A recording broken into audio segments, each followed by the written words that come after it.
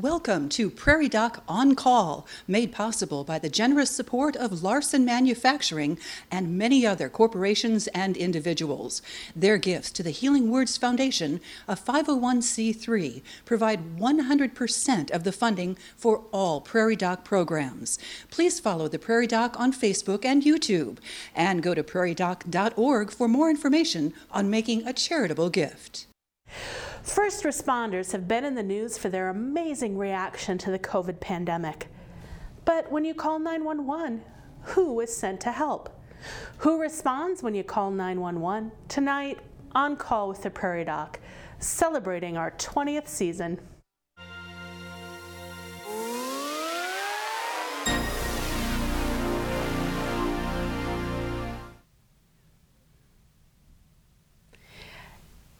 Welcome, everybody. It's good to see you. This is Dr. Deborah Johnston. I'm one of the Prairie Doc physicians, and I'm here today with Dr. Matt Owens from Redfield. We are going to be talking about emergency medical services. Dr. Owens, how did you get into the EMS? Well, it started back, I joined the Army Reserve when I was in high school. Did my medic training with a couple months of Uncle Sam, and then went on and got EMT training, and it just kind of evolved after that. Yeah, 40 years. 40 years, that's a lot of time.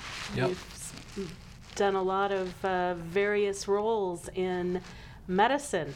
So a question that came up for us on the radio show this week: what is the difference in training between an EMT and a paramedic? Basically, the EMT training is roughly 150 hours with change, with some hands-on training. Paramedics at a kind of a totally different level. A lot of the courses are roughly 12 months long. An EMT is allowed to do basic life-saving interventions. Things like stabilize the spine, CPR, defibrillate with an AED. And an AED is a automatic external defibrillator. You just put it on and push go or no go.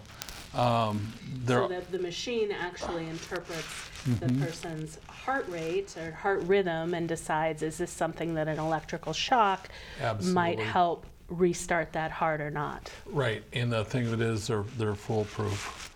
Where a paramedic, not only do they have all that training, they virtually all start as EMTs, and then they move on to the paramedic program, which includes things like pharmacology, what drugs to give when somebody has a bad heart rhythm, advanced airway management. They can intubate you, hook you up on a ventilator. A much more advanced role, I think would be an easy way to put that.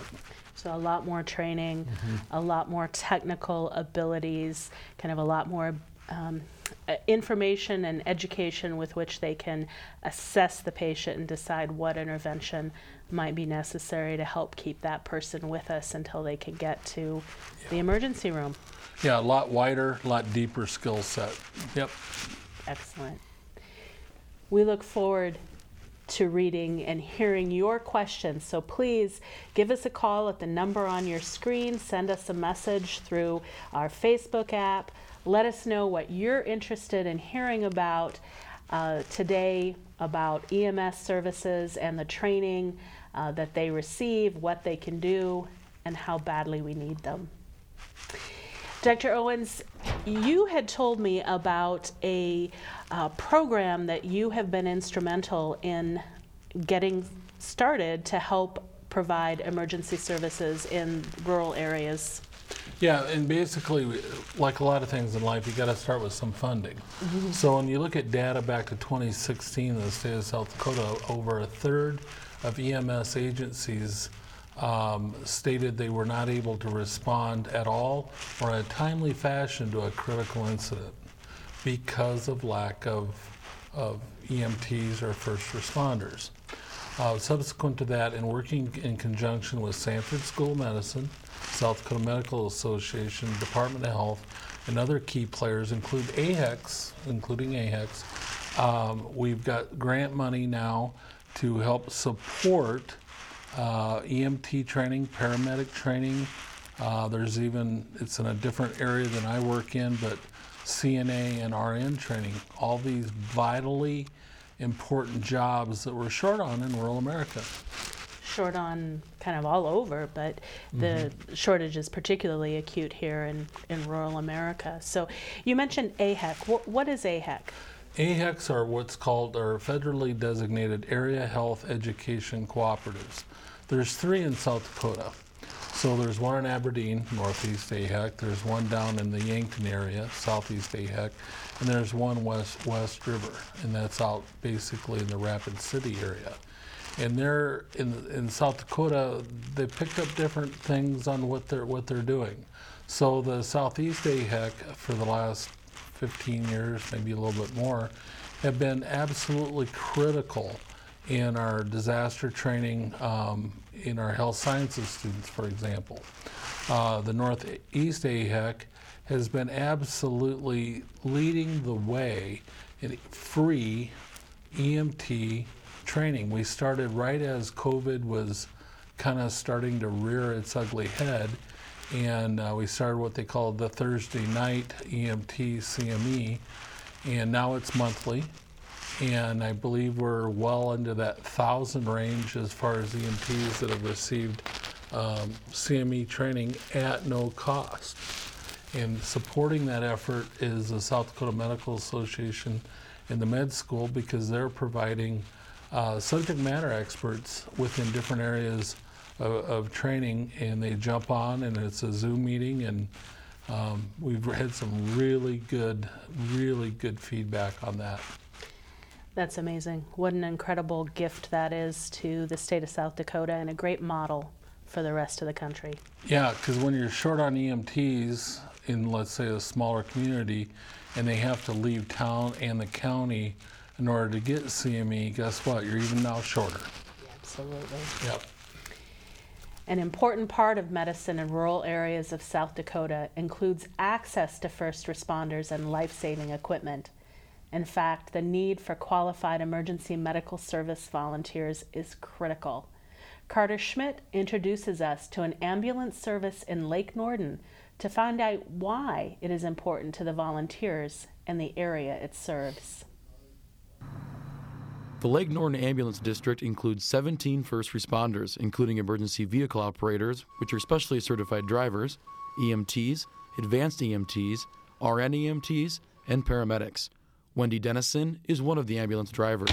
I make sure that my crew gets there safely. I assist them while we're there with if they need backboards, if they need equipment or specialty bags out of the rig, things like that. Austin Rickard is also a driver.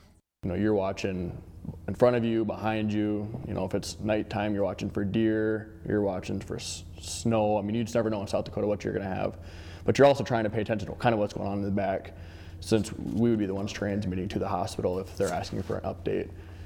Joey Dennison has always been interested in community service. So when he saw a flyer at a Lake Norden gas station, he decided to start training to become a paramedic. It was kind of eye-opening. They flap you down a 1,300-page book and say you're going to cover that in about 200 hours and test on it. And a little intimidating to begin with, but the more you dig in, the more I was addicted. Chris Smith is an RN EMT who joined the crew with hospital and long-term care experience. You're filling a need. Even the calls that don't end well, you've been there to comfort somebody. And sometimes that's all you can do. These first responders say the experience is rewarding, especially knowing they're saving lives. We call it impending doom in EMS, where they think they're dying, and maybe they are, but just a few things that you can do that you've been trained on can turn them around, and that look on their face, you know, it's when they turn the corner. They don't have that impending doom anymore. I think the rewards are huge, but I also think, I mean, you're going to serve your community. You're going to carry your friends and your family, and your coworkers are the people that you're going to help. So in the end, it's hugely rewarding, and people need an ambulance service in rural South Dakota. If you can commit the time and don't mind the sight of blood, volunteering as a first responder is not only rewarding, but potentially life-saving. There's a need, and the more people we get out there certified, the better chances of that heart attack we can turn around, or the bad cut that we could stop the bleed, all of that. And the key to EMS is you never know when you are the one that's going to need to be helped. On stuff like this, emergency are a matter of minutes. As quick as you can get there is potentially life or death.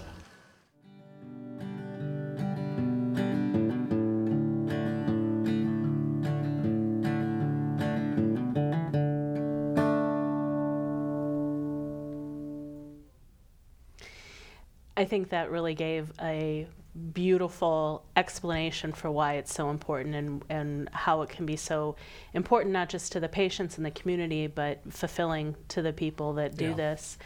So you've had some partners in helping you develop this program and helping make this information and this training available. And one of the partners is somebody that we wouldn't, or an organization we wouldn't normally think about as providing health care. Tell me about that. Yeah, this has never been done, and I think this is really going to be a wave of the future in American agriculture. So in talking with members of a group called AgTegra, they're a locally owned ag cooperative. One of their primary offices is in Aberdeen, but they're all the way from up in North Dakota and south, mostly eastern South Dakota. They have stepped forward looking at needs. They have multiple people on the road every day, 100 to 200 trucks maybe on the road. They're in the ag, grain handling business, the chemical, all these different parts of modern agriculture. And their leadership team has decided they're going to pay, this is key, they're going to pay those employees that want to take what we're calling Dakota Responder Training and become part of this response program. So what we did is we looked at what are the 3 key things that you really can change an outcome when you're more than 30 minutes away from a hospital. And they are stop the bleed, tourniquets, Narcan overdose, or opioid overdose with the use of Narcan, and the use of automatic external defibrillators. And that program, that really gets rolling here in the next few weeks. And we're going to do pre-test and post-test data. We're going to look to see, did we make a difference? And the fact that this co-op is willing to more than just put their toes in the water, but jump in on this, I find very rewarding. And one of the things is, I think we're going to pick up some EMTs out of it. I think some of these folks from the smaller towns are going to say, I like that, I'm willing to go on to the next step and get a EMT program training and get on the local team. So that's fabulous. I mean, what an incredible opportunity to provide some basic care in places that are a long ways away from EMT services and ambulance services and hospitals. So what an exciting thing, what a great thing for their leadership to be doing. Yeah. Yeah. I think it's the wave of the future. You know, that's one of the thoughts I had when you were telling me about these things, is this is going to be a real model, I think, for developing EMT emergency services and medical services around the country. This is a pretty innovative program that you guys have developed, and that's absolutely fantastic. Yeah, and if you look at rural America in general, flyover country, this is just over and over and over and over again. The age structure has changed. We're older. We have less people of that volunteer age available to recruit from. Number of calls is up as people age. And the job of a Dakota responder is not to transport somebody. They're there to show up. They need a tourniquet, they need Narcan, whatever they can do.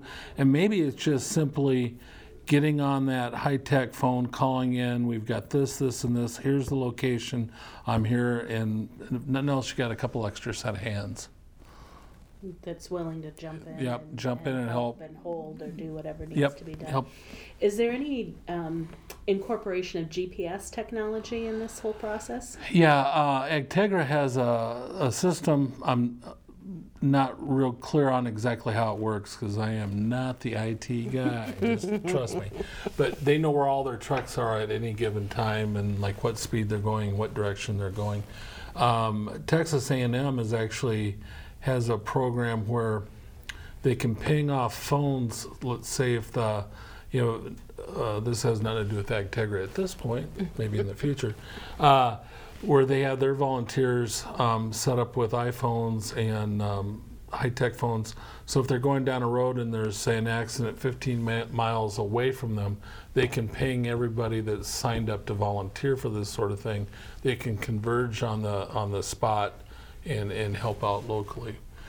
We've got some funding through the Department of Labor and the SAMHSA program where we're actually going to equip these vehicles with what I call a ditch kit. And it's going to be a stop the bleed kit with tourniquets and packing and that sort of thing.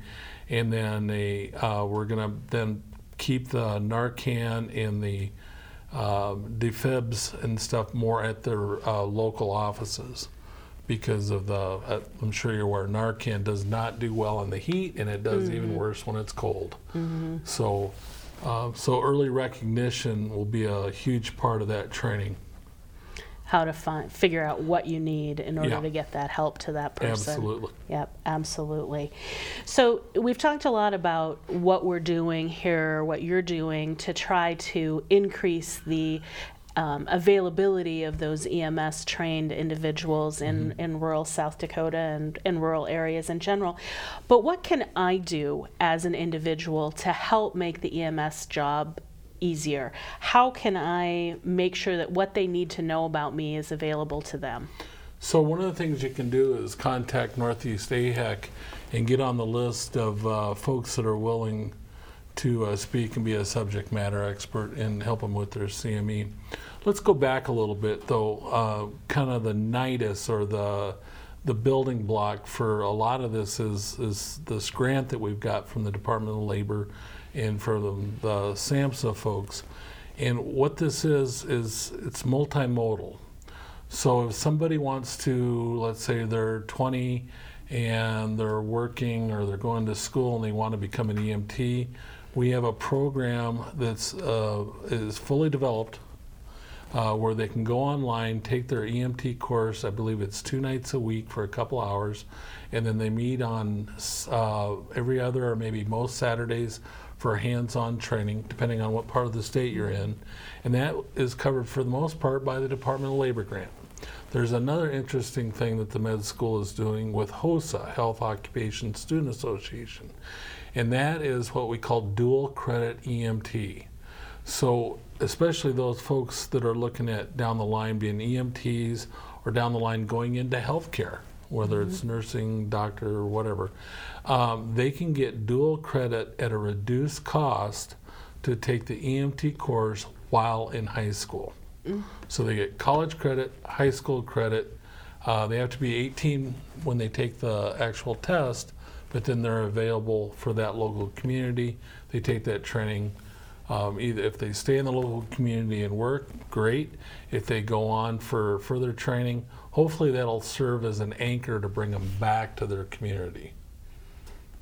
Something very important for a lot of South Dakota.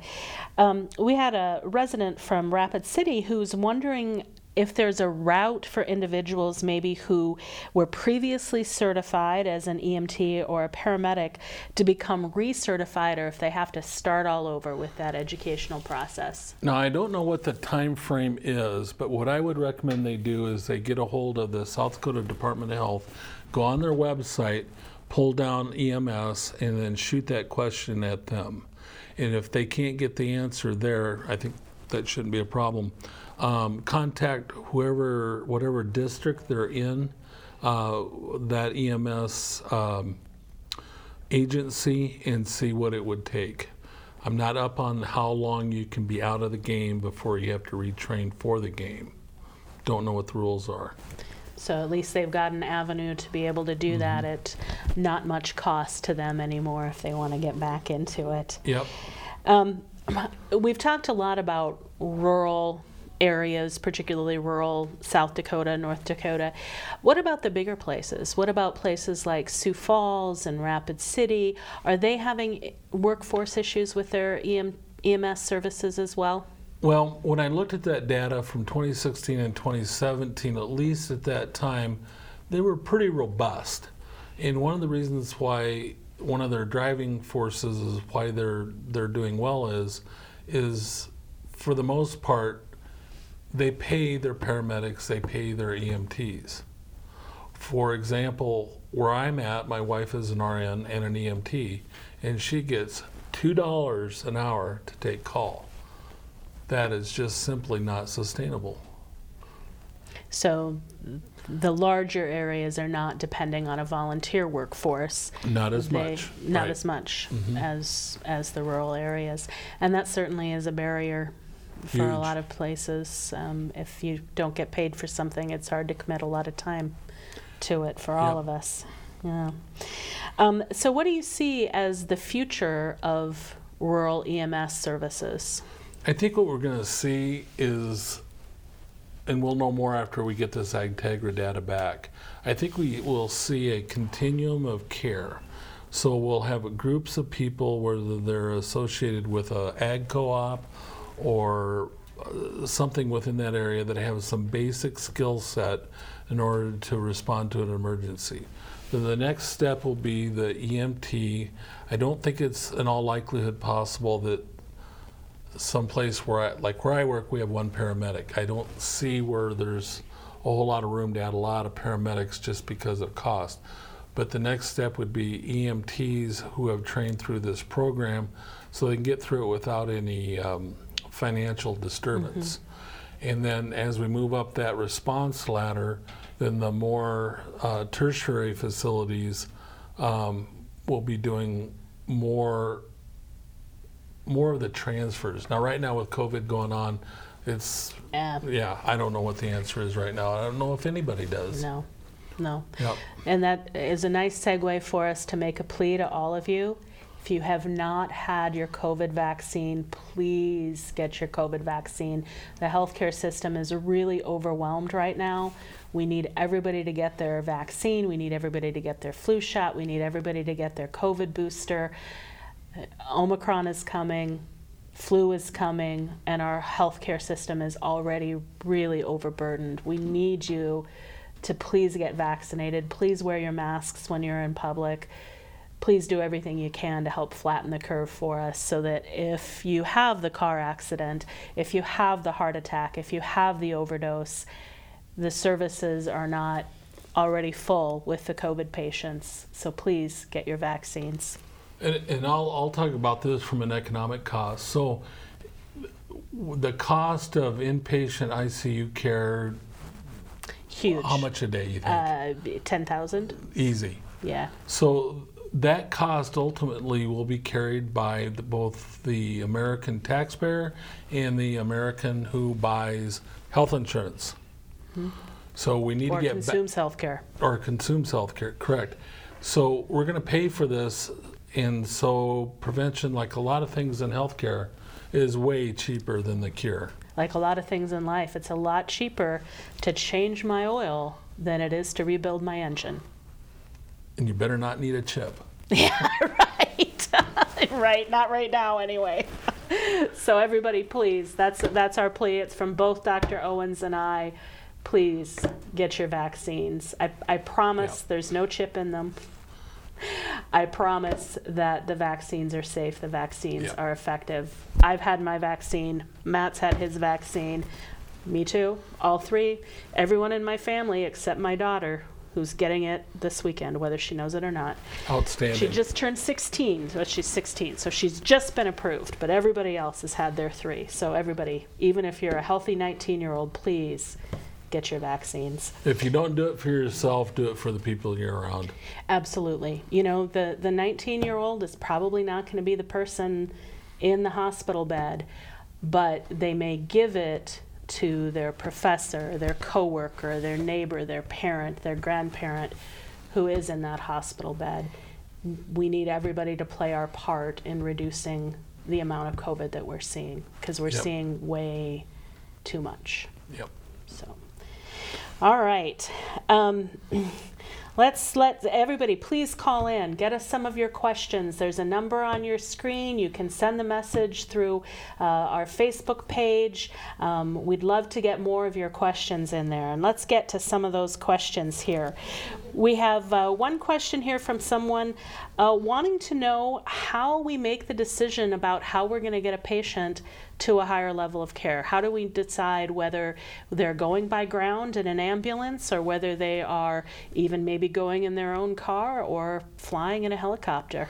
Okay, so there's two answers to that question. One is pre-COVID and one's COVID. Yeah, right. So now that you're in COVID, the answer is you're not. You're staying where you are. You're staying where you're at. I mean, my little hospital, we got great trained nurses, we got great trained personnel there, but we're holding on and needing to hold on to people longer than we typically would because there's no open bed. There's no ICU bed for the person having the heart attack, etc.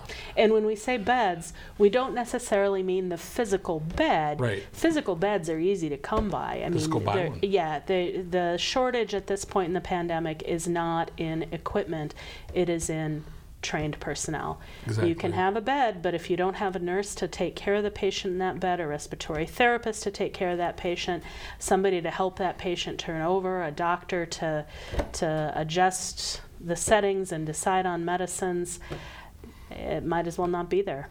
Right. So when we look back before this COVID event, a lot of it had to do, so let's say where I work is what's called a critical access care hospital. If let's say you're 80 something, and I'm not trying to sound like age is a cutoff, but let's say I know you really well, been your doc for 20 years, you've seen the cardiologist in the last 3 months, and you come in with heart failure. Okay, been in for heart failure 3 times in the last 3 years. You stay in Redfield, we tune up your heart failure, we take care of you, you see the cardiologist the next time they fly in. Same patient that's younger or even at that age that we know nothing about, we don't know anything about the anatomy of their heart, then those folks get a intervention without getting into details. They get certain medications and then they get transferred on to a larger facility that has a cath lab. Mm-hmm. Trauma is one of the leading causes of death in agriculture. It's one of the leading causes of death in rural America. Most of those folks in a critical access hospital care environment are going to get what we call life-saving interventions, the tourniquet, an airway, pain control, that sort of stuff, and then right on to the surgeon, because in my view, and I think everybody has the same view, trauma is a surgical disease. Absolutely. That's what they went to school for. It's a surgical solution. There's also a concept to kind of get back to the idea of how are we sending people there. There are some things that are really time sensitive, trauma being a great example of that. And sometimes it's even faster where we're at to use ground and go right to Aberdeen. Yep. Sometimes it's faster to use rotor wing. Sometimes it's faster to use fixed wing. It all has to do with the time sensitivity of the disease. So that brings us forward to another thing that people don't understand about EMS and EMTs. So when an EMT calls you from the scene on the radio and says they have this, this, and this, and you automatically know that this is not somebody we're keeping here in, you activate that system and you preload it because you want to get that patient to a surgeon not after you've assessed them, but if you know the mechanics of injury and what that EMT is telling you about what they're seeing on the ground. So you can get that person to the operating room without any delay. Yep. There's a concept we call the golden hour. Yeah.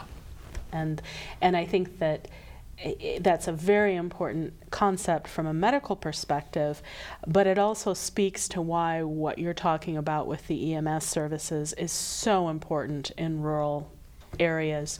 We don't have time to get somebody 40 minutes into Redfield and then stabilize them and then wait for the air transport and send them on. We need that skilled EMS person to be there to call you and say, this is what I've got, this is what I'm seeing, so that you might even be able to call and get the helicopter to meet them at the scene and get that person to the surgeon that can help them.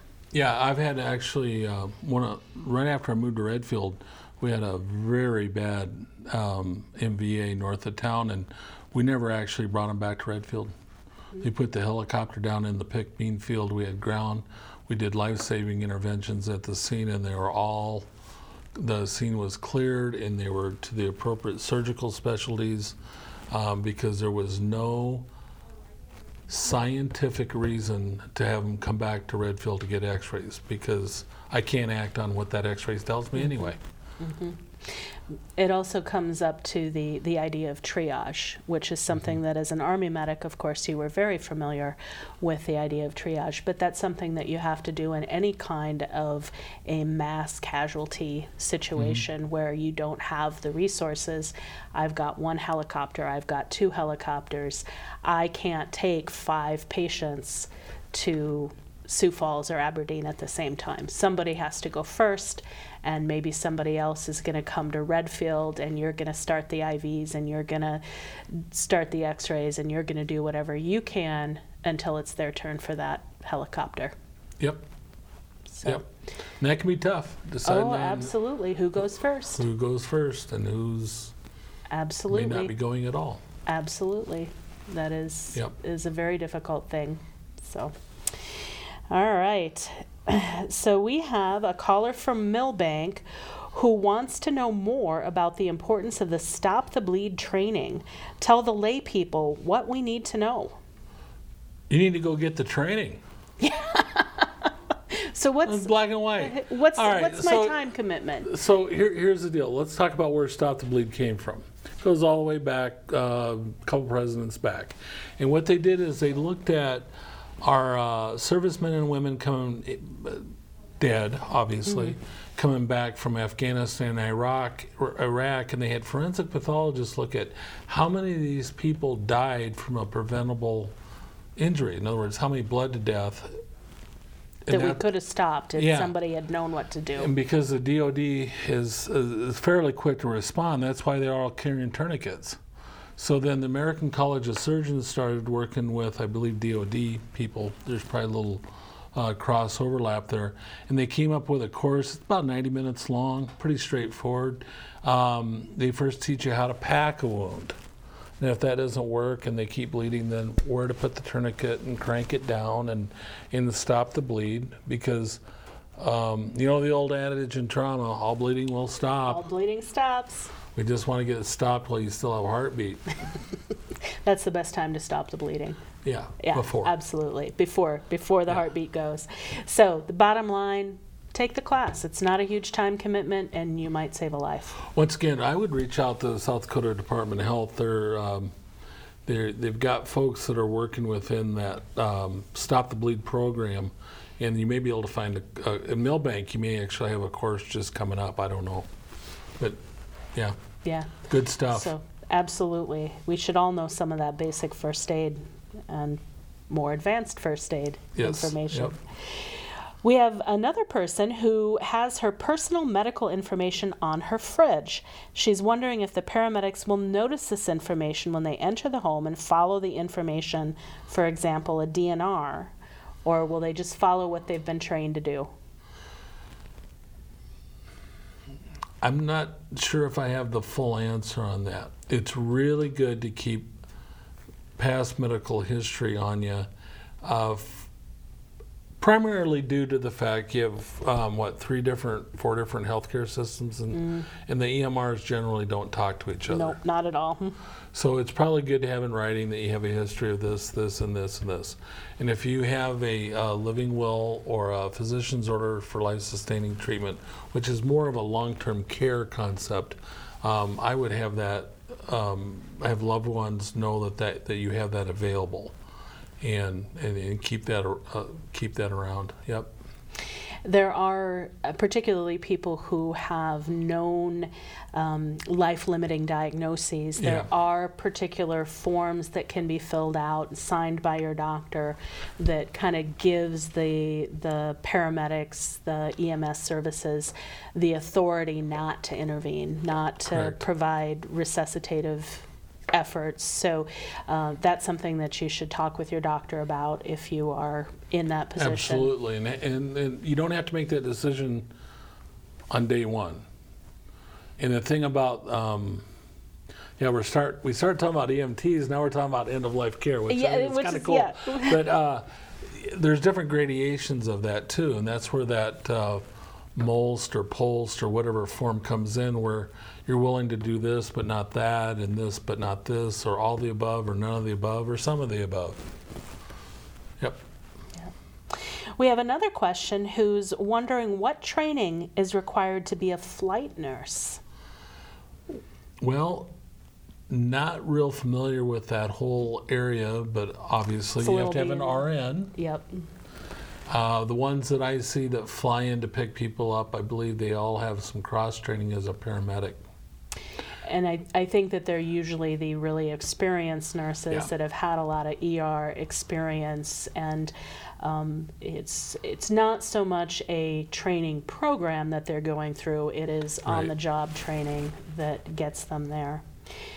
Speaking of training programs, and we had talked a little bit about this earlier, but the South Dakota Area Health Education Centers collaborate with a network of community, state, healthcare, and academic partners to meet the healthcare workforce needs of South Dakota. Michaela Titus of Northeast AHEC tells us about the organization's role in emergency medical services training. We do continuing education webinars for EMS providers, so emergency medical services. And what we found is there was such a need for quality education that would be able to be provided to these providers in these rural communities. We focus kind of our primary career that profession we focus on is EMS because it is such a strong need. So that's kind of like one that's really at the forefront of our career exploration for that. We're working on developing our website to host a place where if someone wants to be EMS, but they don't know where to go, they don't know where classes are, everything like that, it's just like a go-to spot. So they can come to our website, see, okay, I want to be an EMT. How do I do that?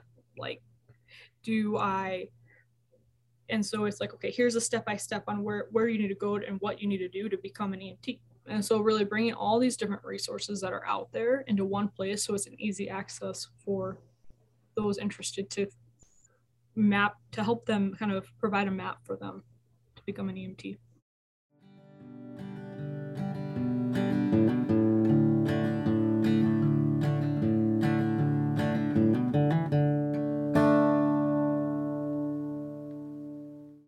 Really good information. She kind of answered some of the questions we've been getting about how do I find this information? Michaela's got a lot of good answers. Yeah. You've worked with Michaela. I have worked with Michaela. All yes, right. She's top notch. Fantastic. So we have a caller. This is a very timely topic, I think, as this caller points out, a caller from Phillips, South Dakota, who wants to know how one of our smaller rural communities, like Redfield, would be able to handle a large disaster like the recent tornadoes that they had in Kentucky. Wow, Doesn't that scenario just give you let's nightmares? just start with the easy stuff first, right? Okay, so what happens is within rural counties, you have a rural emergency manager. And then you have EMS, and hopefully there's good communication between emergency management, EMS, and your local hospital. If you've got a local hospital, remember there are a lot of counties, South Dakota don't have a hospital. And they, over the years, I know in Spink County, have run multiple drills, multiple training scenarios, so that we all work in an integrative sort of fashion. And I saw this work very well. Unfortunately, we had an active shooter issue in Redfield 4 or 5 years ago. And between law enforcement, local EMS, the hospital, and the EMTs, Because remember, just because the hospital's closed doesn't mean that people aren't having chest pain, heart attacks, car wrecks. Still going to happen. And we were able to work around that because our people are trained on how to go to that next level. Yeah. And there are training programs or training scenarios where the local community decides who's going to do what in these circumstances. Where are we going to do this? But I imagine a lot of those places, it really overwhelmed their services. And one of the big challenges would be what happens if your hospital's taken off the map by that tornado, or if the active shooter is at your hospital. Yeah, so we were non-functional, but because we had thought about this way in advance, we had mutual aid agreements with both hospitals in Aberdeen, and we were able to pre-position a helicopter where the shooter could not shoot at it. Very important. Law enforcement assigned to protect that, so that we had a couple different levels of how we could respond, even though we had no hospital at that point, no functional hospital. What a difficult situation. Yeah, everybody just pulled together. Worked pretty good. But even larger systems can really be overwhelmed, even when they're not already operating at maximal capacity with something like COVID. Were you in Sioux City? I know you spent some time training in Sioux City. Were you in Sioux City when the airplane disaster happened? No, I was actually in med school, but back in the day when I was an EMT volunteering with Woodbury County Emergency Services, I seem to remember we had a scenario kind of more tied to maybe an air guard plane or something coming down. One of the things when it comes to disaster preparedness, that's another place where the med school, the Department of Health, the Medical Association really worked well. We've produced over 5,000 students now that have had core disaster life support, core plus 4. So it is an entry-level awareness course, so at least people have an idea of how this game is going to change. Now, recently, when you talked about the plane, the Healthcare Coalition in South Dakota ran a drill similar to that with a plane going down in near Sioux Falls and how to offload a hospital and unload. And yeah, it can get very complicated very fast, but in the big picture, we really don't have a choice anymore not to plan to play. Absolutely, because you're going to play eventually whether you plan for it or not. We have a viewer who wanted to know, how much does it cost to equip a rural ambulance? I have absolutely no clue. Well, so wish I had some of the EMTs from Redfield to answer this question, but I'm sure the rig itself has got to be in that $200,000-300,000 range. They're not cheap. They're not cheap. No, they are not. And then you got to house it. Then you got to maintain it. Then you got to staff it. You got to staff it, and then you have to keep the training up for the people that are staffing it. So the actual equipment costs, seat collars, oxygen, all that stuff. That's pennies. That's nothing. It's the staff, the training, even the integrated radio systems we have in South Dakota are pretty spendy, but wouldn't want to live without them. We have a caller who wants to know what people who are housebound and unable to get out and actively do EMS services, what can they do to spread awareness and help the cause? Go to Cracker Barrel sessions and corner your local legislator. Or your state or federal legislature. It doesn't matter, local, county, state, city, federal. And write letters. Yeah, be that person. Yes, absolutely. Our leaders need to hear from us. They need to hear about this urgent need, and that you're aware of it as a voter, that it's not just us asking for money. It's not just prairie docs and doctors and paramedics asking for this funding, but that their constituents recognize the need and want that funding. And one thing that I am aware of is apparently under the governor's budget, there's $20-some million in there for EMS, fire. I'm not sure if, well, it's got to be voted on first. So, I mean, it's got to become law before we can even have any conjecture on where that's going to go. But I would think a pretty good chunk of it should end up in federally designated rural and frontier counties. Which is most of South Dakota. Which is most of South Dakota. Even Brookings. Yep. Yep, absolutely. We have a caller from Rapid City who has heard about paramedics being used in emergency rooms across the country. Are they being used in emergency rooms in South Dakota?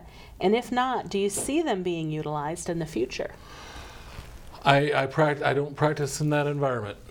Now, we have one paramedic that actively works as a rad tech, and then he helps out with EMS and is leading actually our rad tech being a radiology technician. Mm-hmm. Yeah, and so we utilize his skill set whenever possible, but I'm not sure if they're actually in, say, the larger hospitals.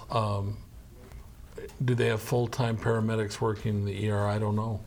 I know at one point here in Brookings, the paramedics would assist in the emergency room, but now they've kind of moved them off. But our community is large enough that we do have that full-time paramedic and EMS services that are paid services and not just volunteer services. Right. I would think that would be a very feasible thing for a lot of more rural communities to have those cross-trained people. We have a question from someone in Custer who wants to know how urgent it is for someone to get to the ER if they think they might be having a stroke. Not quite on EMS, but in emergency. Yeah, yesterday. Yeah.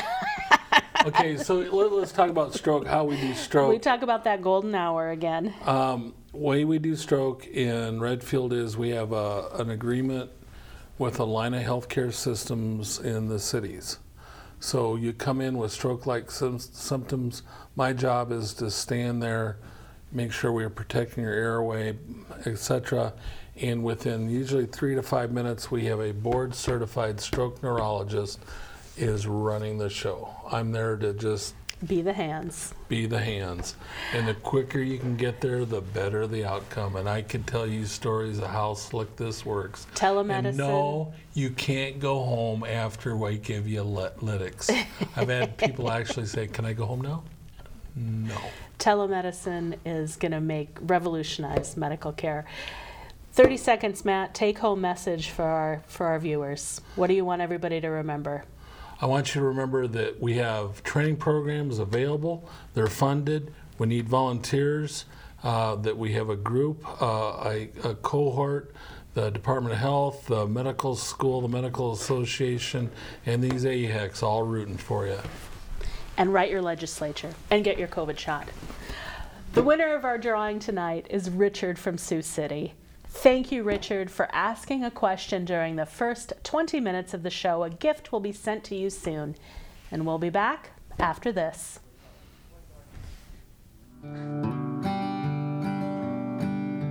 Hello, and welcome to On Call Television. Over 5 million Americans have Alzheimer's disease, and 19,000 of these are from South Dakota. There was a while after the diagnosis, I was crying a lot. And at some point, the strong woman within me kind of stood up and said, there's got to be more than just Ellen McVeigh who's ever had Alzheimer's. This is truly a courageous effort by both of them to be here in front of you, and we should all be very grateful. Emergency medical services, EMS, in rural America are in a state of crisis. Difficulty recruiting EMTs, emergency medical technicians, and the financial constraints of EMS agencies are the major cause of this crisis. The majority of South Dakota is considered a medically underserved area, MUA, indicating too few primary care providers, high infant mortality, high poverty, or a high elderly population. Most of the MUAs are also designated as rural or frontier, increasing the likelihood of prolonged transport times to hospital-based medical care. Rural and frontier MUAs are historically served by volunteer EMS services. 73% of EMS agencies in South Dakota utilize volunteers. In 2016, 32% of volunteer agencies reported missing calls due to staff shortages. These conditions have led to a disparity in mortality rate for traumas for rural residents. An ad hoc group comprised of the University of South Dakota School of Medicine, South Dakota State Medical Association, Northeast and West River Area Health Education Centers, Sanford Academic Affairs EMS Outreach, and Community Memorial Hospital in Redfield has received funding through the U.S. Department of Labor and Substance Abuse and Mental Health Services Administration to combat the EMS crisis in South Dakota and improve health outcomes for rural residents. For many students, grant money is now available to cover the cost of the EMT training available at the Sanford EMS Outreach. The synchronous online classes can be completed by the student at home, while the hands-on portion may require some weekend travel. In addition, members of the ad hoc group developed the Dakota Responder Class curriculum, the goal of which is to train more people. Through a unique collaborative with Agtegra, a farmer-owned grain and agronomy cooperative with more than 6,300 member owners in eastern North and South Dakota, the Dakota Responder classes will initially be made available to Agtegra employees. Those who attend this class will be trained to provide emergency care for serious bleeding, opioid overdose, and use of automatic external defibrillators. Agtegra employees located in rural areas of the Dakotas are well positioned to provide life-saving care until EMS personnel arrive on scene. Ultimately, the goal is to increase the number of trained EMTs to staff rural EMS centers and improve emergency response times. To encourage this endeavor in your community, share this information with your neighbors and contact your legislators and county commissioners to urge their support for local EMS centers where you live. Thank you to our guest, Matt Owens, for volunteering his time to help us learn more about EMS services. If you would like to see and hear more episodes of this program, please like and follow us on Facebook and YouTube, or visit us at prairiedoc.org. Look for Prairie Doc Perspectives in your local newspaper, and be sure to look for the podcast of this program, Prairie Doc On Call, wherever you get your podcasts. And thank you for joining us as we celebrate our 20th season of truthful, tested, and timely medical information. From all of us here at On Call with the Prairie Doc, until next time, stay healthy out there, people. We need the nourishment of food to maintain life. Sometimes that very sustenance can fight our body's defenses. Adverse food reactions. Next time, On Call with the Prairie Doc, celebrating our 20th season. I grew up on a farm near Wessington Springs, South Dakota. All my life, I've been an advocate for rural communities. One of the major challenges we face is providing reliable and easy access to primary health care. Hello, I'm Dr. Tom Dean.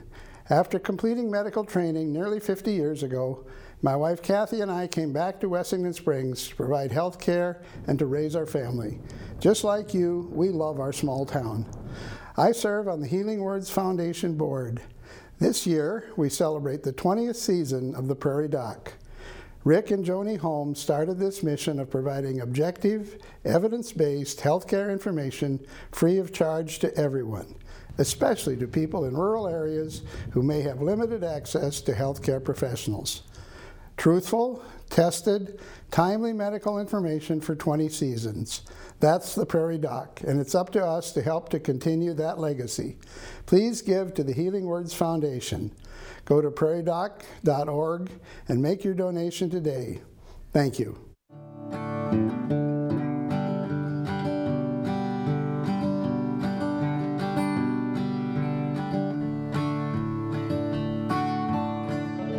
Major funding for On Call with the Prairie Doc has been provided by Avera is a proud sponsor of On Call with the Prairie Doc on South Dakota Public Broadcasting.